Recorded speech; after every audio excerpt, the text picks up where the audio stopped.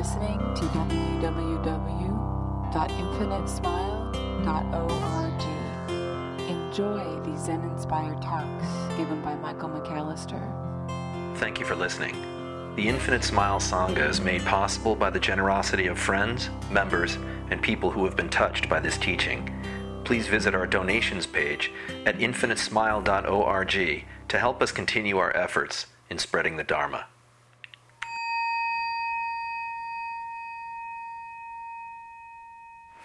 Most of us operate under the mistaken belief that we are somehow separate from the infinite. We're separate from the infinite, and therefore we create conditions we believe will get us closer to it.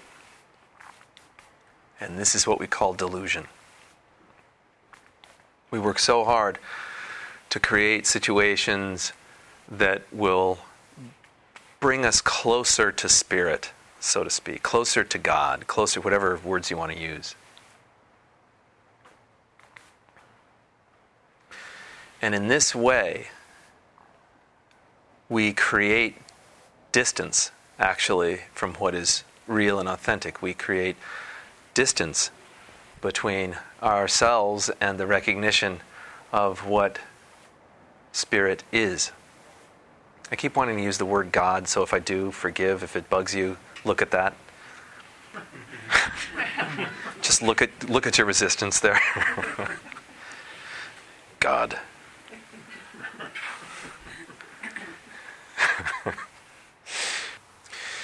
But meditation, or a stillness practice, is designed. What it does is it sets us up to fail. It sets us up to fail. And what I mean by that is we believe that meditation will get us closer to God, closer to Spirit. And meditation continually shows us again and again and again that nothing is going to get us closer to Spirit than what we're already doing. We are never not the dance of the infinite. Ever. No matter what. We are still, always, and forever an expression of spirit in action. But when we get to a place where we no longer are creating systems, mechanisms, scenarios, relationships that we somehow think will get us closer, we start recognizing that spirit is not out there. Spirit is out there and in here and everywhere in between. I remember, you guys remember the cartoon Casper the Friendly Ghost? Remember that? So he was this rather pathetic, friendly ghost that was kind of, trying to be good all the time, and all the other ghosts were really scary, but he was a good ghost. What a tragedy. I thought after I saw it a few times as a kid, and I remember talking to my mom very seriously about this. Mom, this is sad. Casper's just totally, what's he going to do? I mean, he's always, of course I didn't say this, but always in conflict, This little ghost is always in conflict. This, of course, got me kind of, I was kind of possessed, actually, with ghosts as a little kid, because I remember asking my parents, well, what is a ghost? And my dad came up with the best answer. He says, it's nothing covered by a sheet. And so when I was watching my 1.5-year-old daughter run through the house, she has this really cool ritual. When she gets out of the shower, it's a sprint somewhere. She'll sprint somewhere, but it will be wherever I am not, or her mother is not. So it's out of the shower, she's off. And she runs and runs and runs, and we find it quite funny because one or both of us is, we're trying to catch this little naked baby running around, and one of us has been in the shower, so one of us is naked, and we're praying that the neighbors don't see this, the little kid just running, and then Mike or his wife running after her. Well, we only catch her when she decides, and this happens every single time, that she needs to urinate.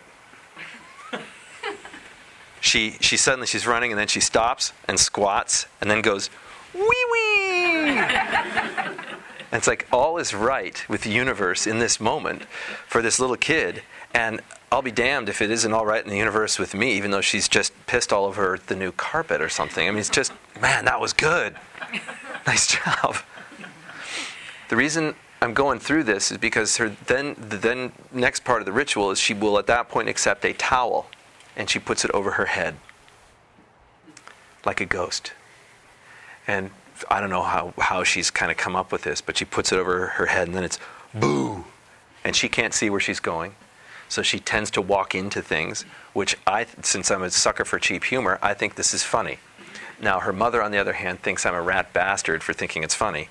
But when she starts going boo, boo, bonk right into the wall or something like that, and then falls down, I'm on the floor. And for all those of you keeping score at home, she does not get hurt. I mean, it's nothing tragic, but it's just absolutely hilarious. And this is what we are. We are nothing covered by a sheet. As Cade kind of walks around blindly, I'm looking at human delusion. That is exactly what we're like. And if we think about this metaphor, it's so beautiful because it's as if we go through this world as nothing, but we're covered by a sheet that is decorated just so that we give off the right ghostly impression to the world. That our sheet is decorated just perfectly to represent us. We call it a personality. We call it an ego. We call it a small self. There are all sorts of things we can call that sheet.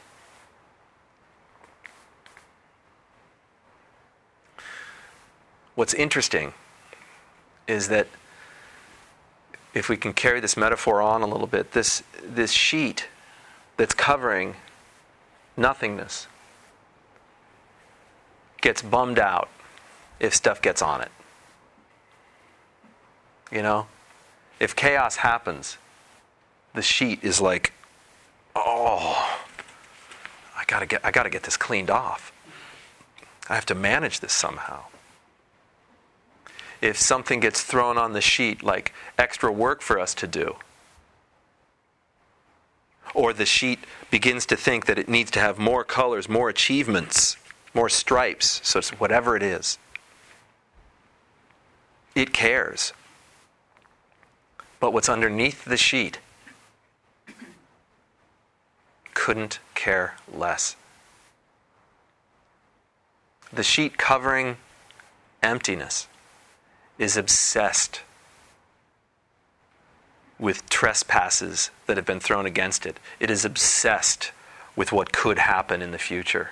It is obsessed with judging and evaluating, compartmentalizing and categorizing other sheets and itself. It evaluates other ghosts constantly. As a collective, all sorts of sheets can do all sorts of stuff too. But what's underneath? What's underneath does not care about what the sheet looks like. What's underneath, if stuff gets thrown at what's underneath, what happens to it? It goes right through it. It's of no consequence. It's only consequential to that which is covering emptiness.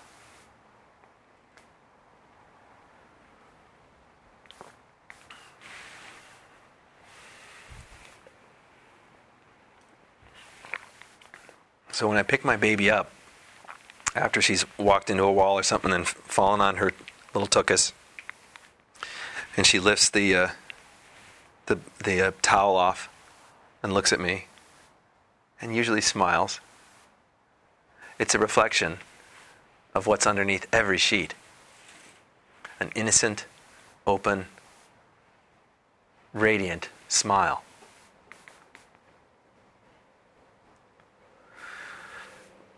So, how can we best apply this to our lives? I don't really know. I don't know what's best for you. But this realization that we are covering what's true in us with something that doesn't really need to be there. If we can begin to see that, if we can begin to practice with that as we sit still, as we can begin to let the sheet go and only use it as a tool instead of covering up what's truly beautiful in each one of us.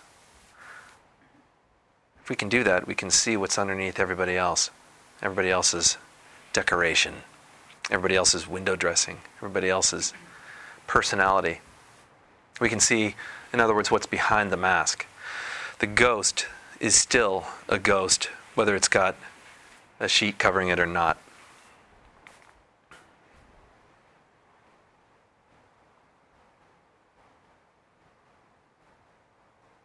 And somehow I wish Casper could have recognized that before the series went off the air.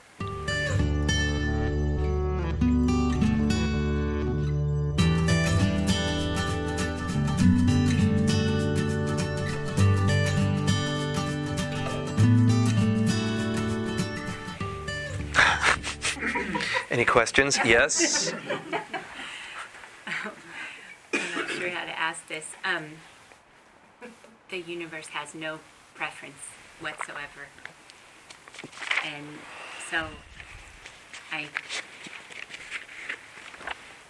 always think, does the universe,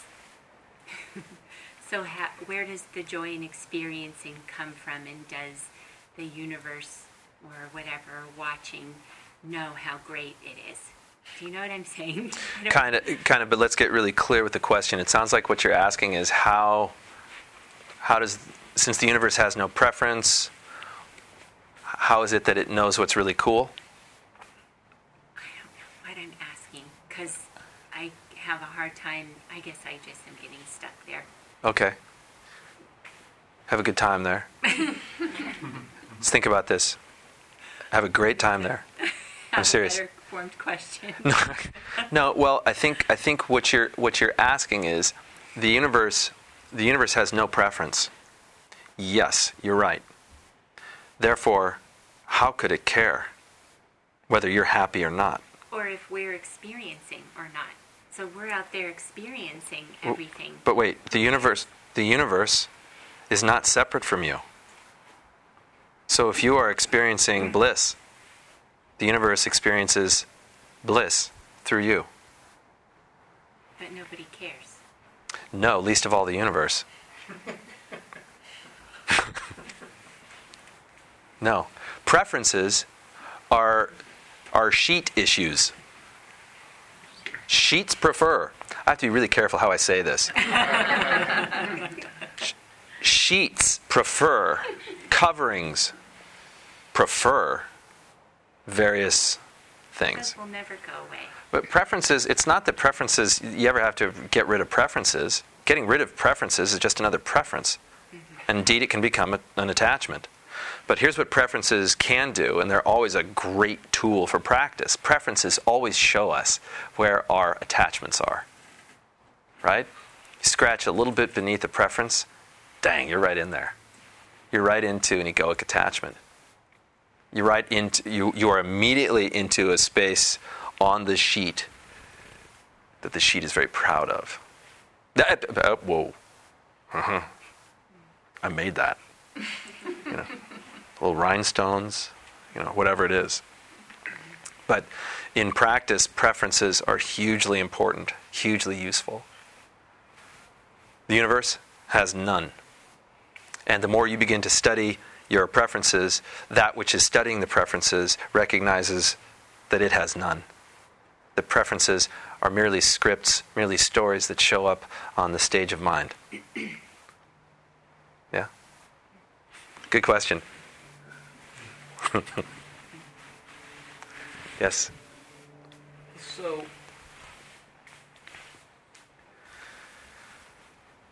why is it that we want to get rid of ego?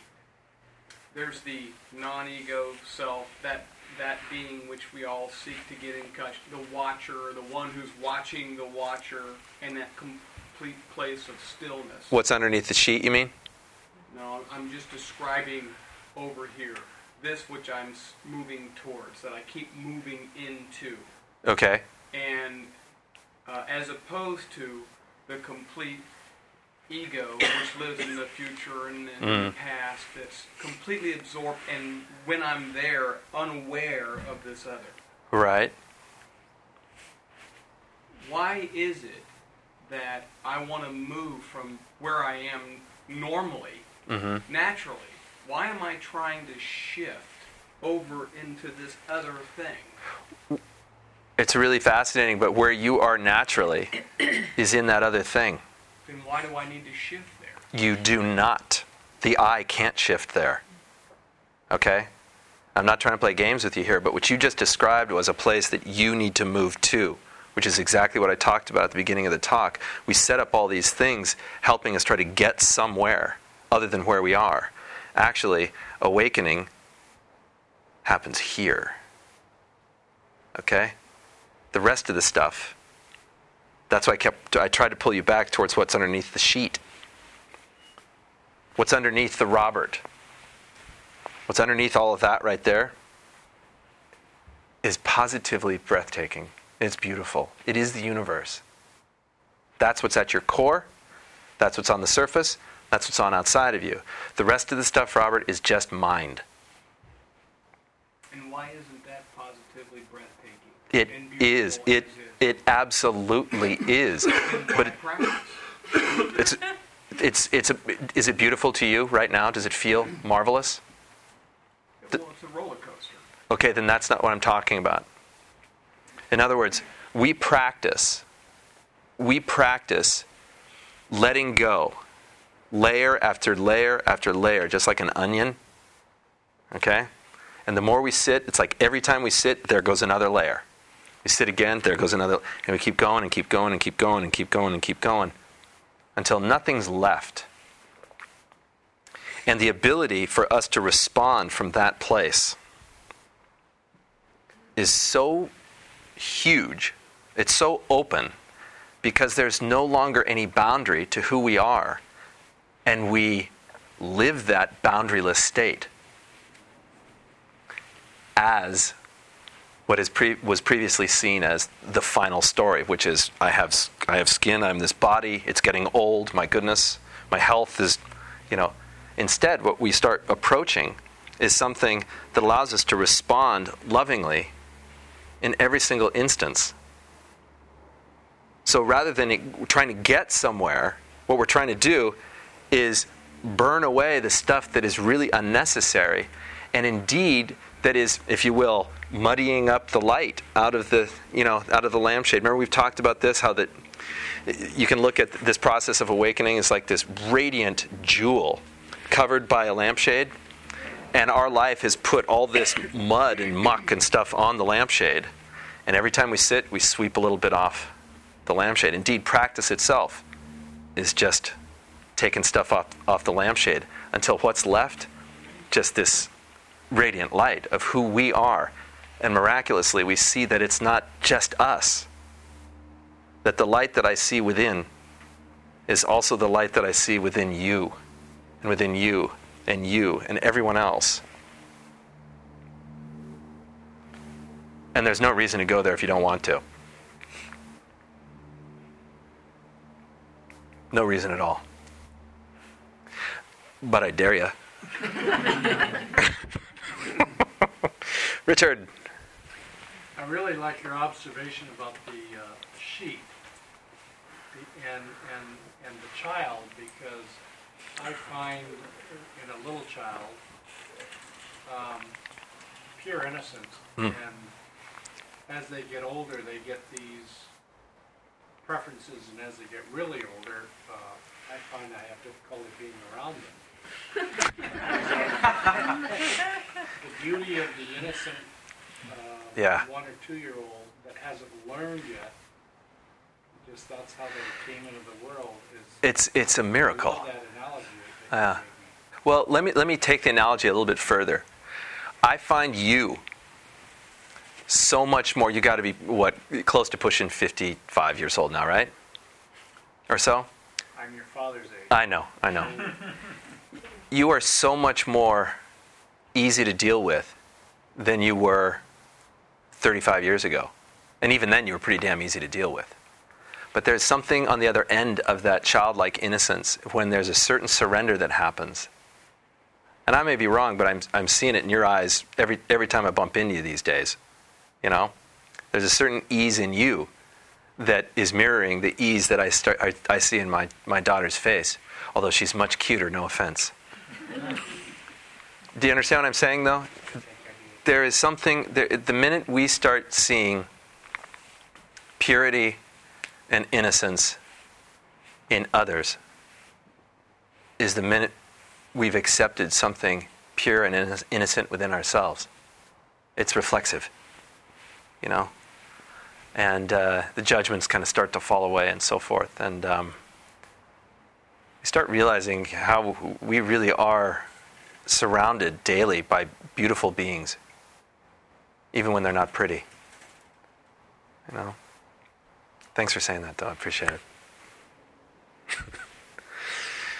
One more question. We're going to end a little early tonight because it's a social time. Yes, sir. This is kind of basic. Sure.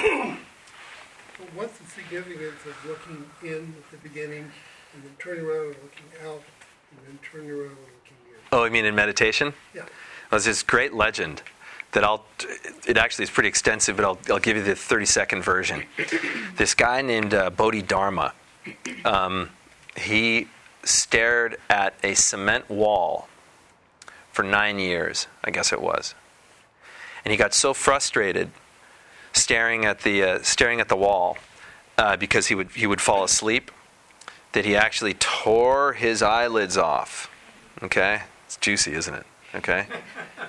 Tears his eyelids off, and so when you see sculptures of Bodhidharma, you see a guy that looks like it's really brutal. You recognize him wherever you go in any type of Buddhist paraphernalia shop or whatever. You know, Bodhidharma is the real scary one. But what he did with his eyelids is he threw them one to his right, one to his left, and they became the first tea leaves in China. Then he reaches enlightenment. I'm skipping way ahead. And then he turns around. So what we do is we turn around. I think there's a much more practical reason for this. We turn around to mirror what Bodhidharma did, but also to give ourselves privacy when we sit. So we're together, but we're not facing some center point. So we're facing outside, and then when we have our discussion, we face back in. So that's kind of, I guess that's where the tradition comes in. But as most people know here, I'm not much for tradition. Yeah. You're very welcome. Yeah, appreciate it. Is there one more? Do you have one more? I was just bowing. You're just bowing? Anytime you want. We good?